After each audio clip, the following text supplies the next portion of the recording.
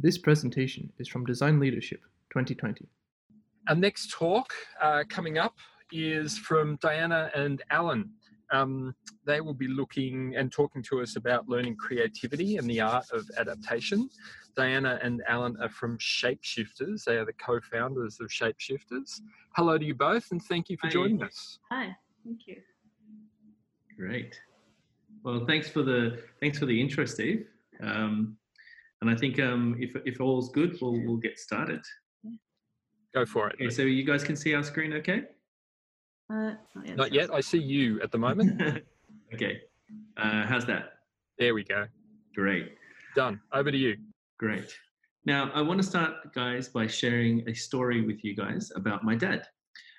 During China's Cultural Revolution in the early 70s, he worked as the head chef and cooking engineer for the People's Army. He was assigned to a rural outpost at a salt mine, and supplies were often hard to come by. Now, during one of these particularly harsh periods, he ran out of eggs. And for a cook, this was quite a calamity. All that remained was a single egg, which had to be divided up between more than 200 hungry soldiers. Now, my dad is a trained cook, and he knew that if you slowly pour an egg from a distance, it expands and creates the illusion of quantity. So, in a moment of ingenuity, my dad said to his kitchen hand, "Fetch me a ladder." And moments later, he had placed the ladder right near the cauldron of steaming soup. He had beaten the egg and started pouring it from his hilariously high position, and asked his kitchen hand to stir the soup slowly as the egg hit the boiling broth. Now, when this happened, the egg formed thin lines and seemed to multiply itself.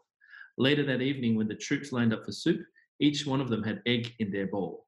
My dad described this as a bit of a soft deception, but lifting morale at that moment was what was needed. More eggs arrived a few days later, along with other essential supplies. Now, every time I think about this story, it reminds me of something that Einstein famously said, which is imagination is more important than knowledge. And what he was referring to was the ability to transcend one's own thoughts, to literally rise out of our ocean of cognitive fog and look beyond the horizon line. Because we believe that creativity is the ability to change your perspective. It's also an attitude. It's the desire to think, move, feel, and build. It's the thing that nags at us when all we want to do is get comfortable and do what's easy.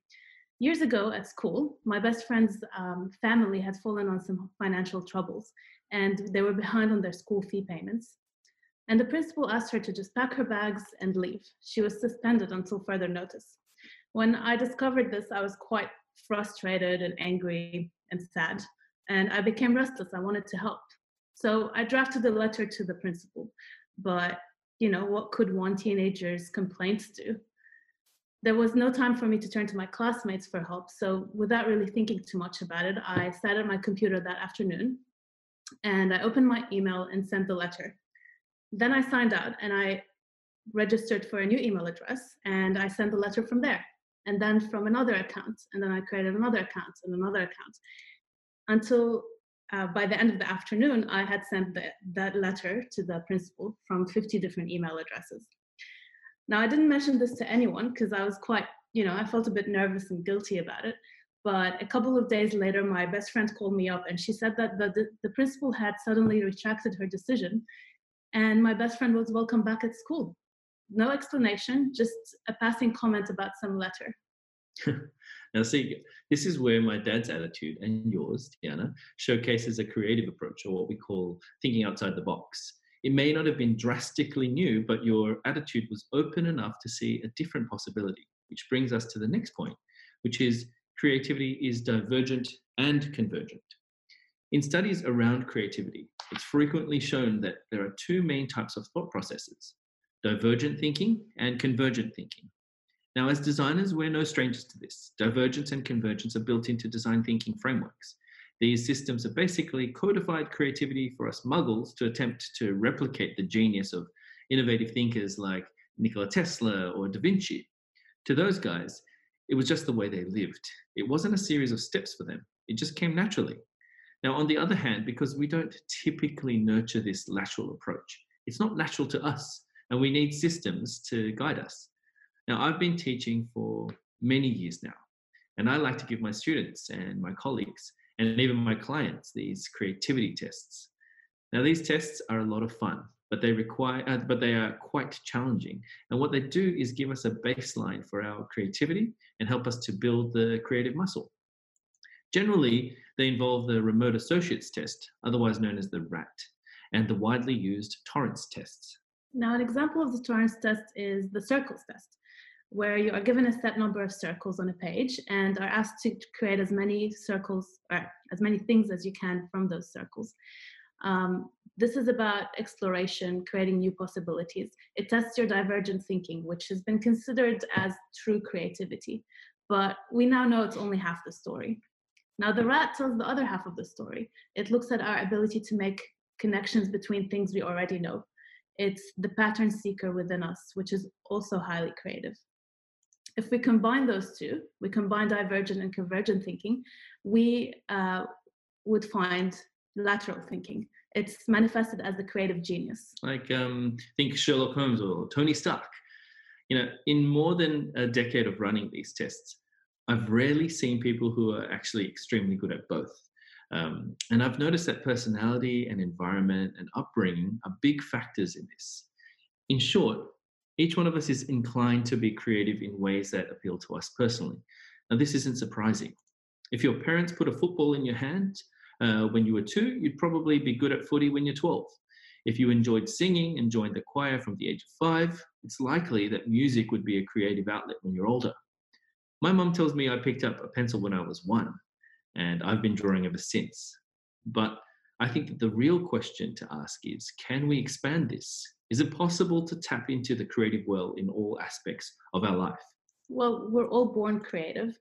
And as children, we inherently ask questions. We ask why, and not because Simon Sinek tells us to, it's because it's how we're wired. Why is the sky blue? Why is the caterpillar always so hungry? Or why do hobbits have hairy feet? Children aren't bothered by how their questions sound. They've got a license to ask these questions. Speaking of which, my daughter, Aria, she asks my wife and I so many whys, and sometimes it drives us slightly crazy. But it's her way of understanding the world and defining the rules, and obviously breaking the rules. She has a big empty suitcase, and she's on a mission to fill it with things of potential use to her, things that are of interest to her and things that are valuable to her. Now, as we grow up, we inherently begin to absorb the social and cultural aspects of the world around us. Our suitcase gets exponentially fuller, and some things take priority over others. My mum and dad, both of whom are teachers, often reminded us to listen to the call. We need to listen, and early on, and respond, because as we get older, the call gets quieter until we forget how it sounds altogether. We define it as the creative child within us. It feeds off of play, exploration, and experience.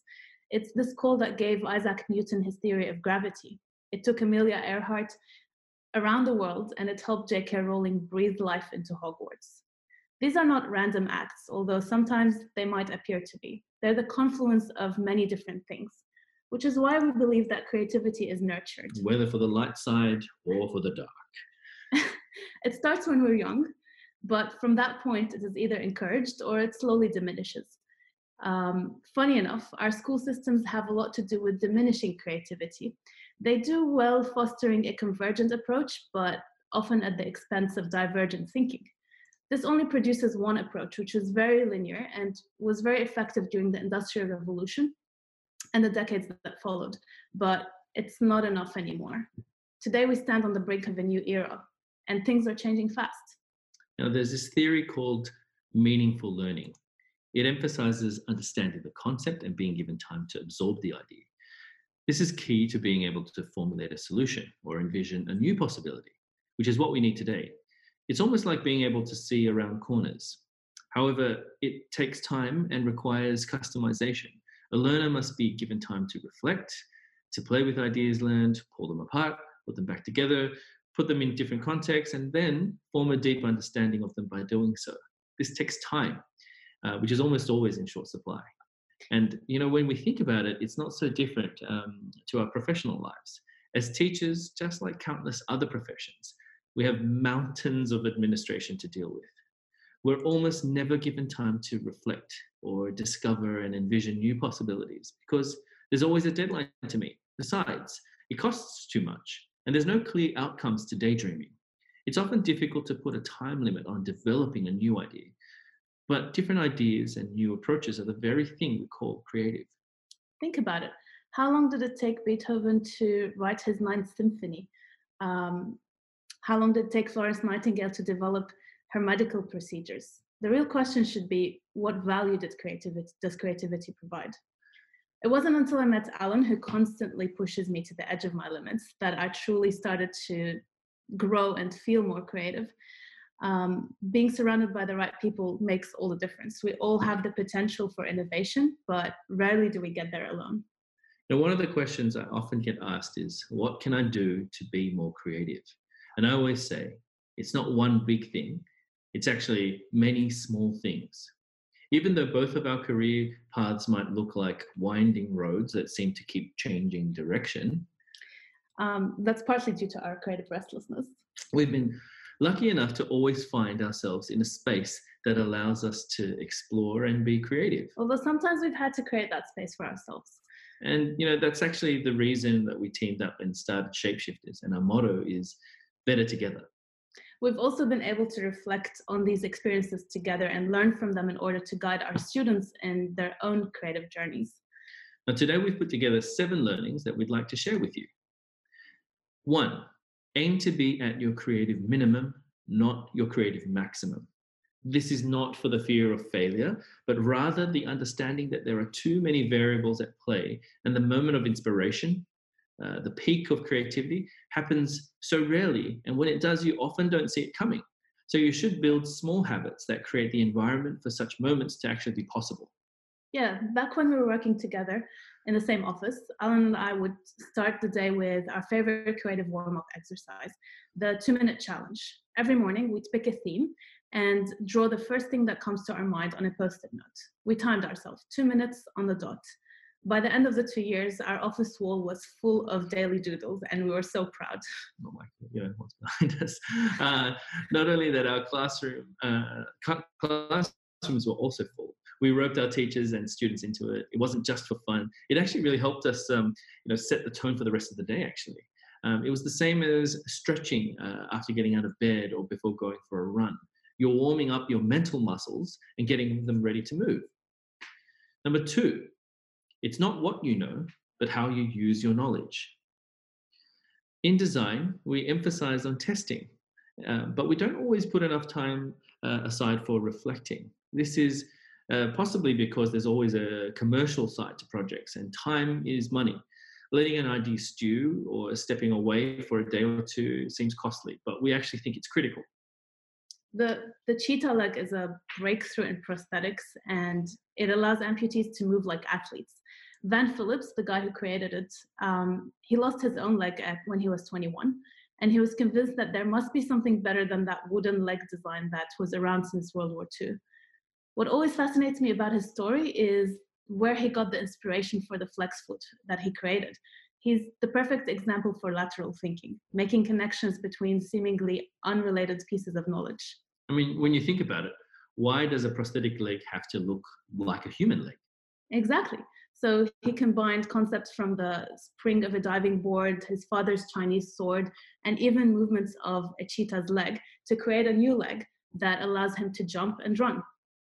At JMC, my bachelor's students often come in straight from high school, expecting to be given the exact knowledge they need to get the answers right on the exam. Now, it's a real challenge to get them off the pedestrian footpath and onto the racetrack like people like Van Phillips. Now, number 3 is keep learning. Now, being creative is about accepting the fact that there's always more to learn, to do, and to explore. Studies show that new neural pathways actually light up in your brain every time you learn a new skill.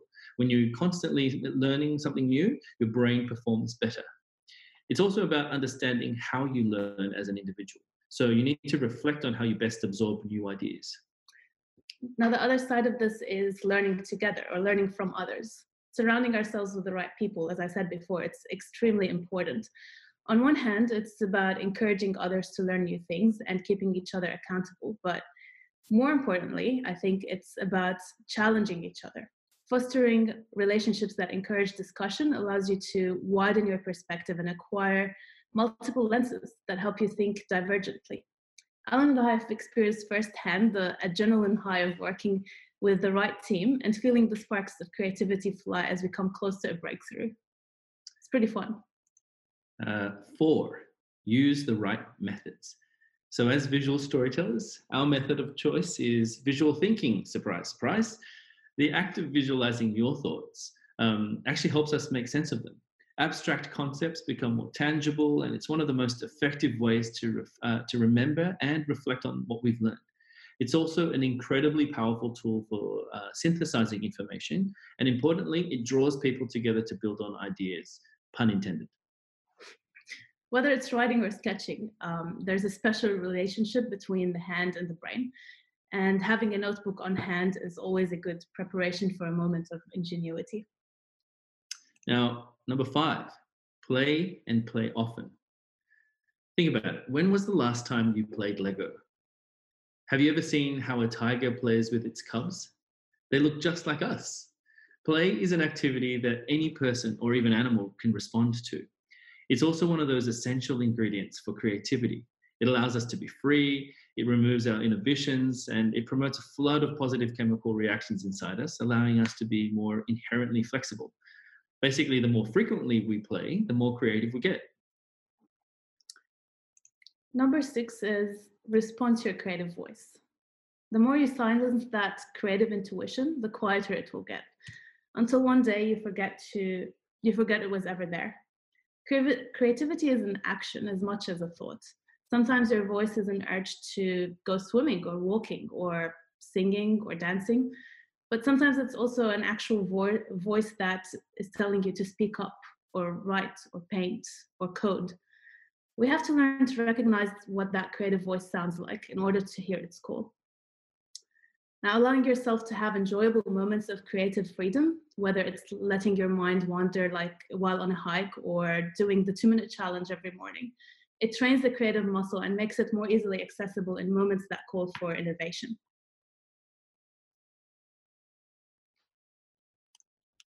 Now, number 7 is, and our final one, is let go.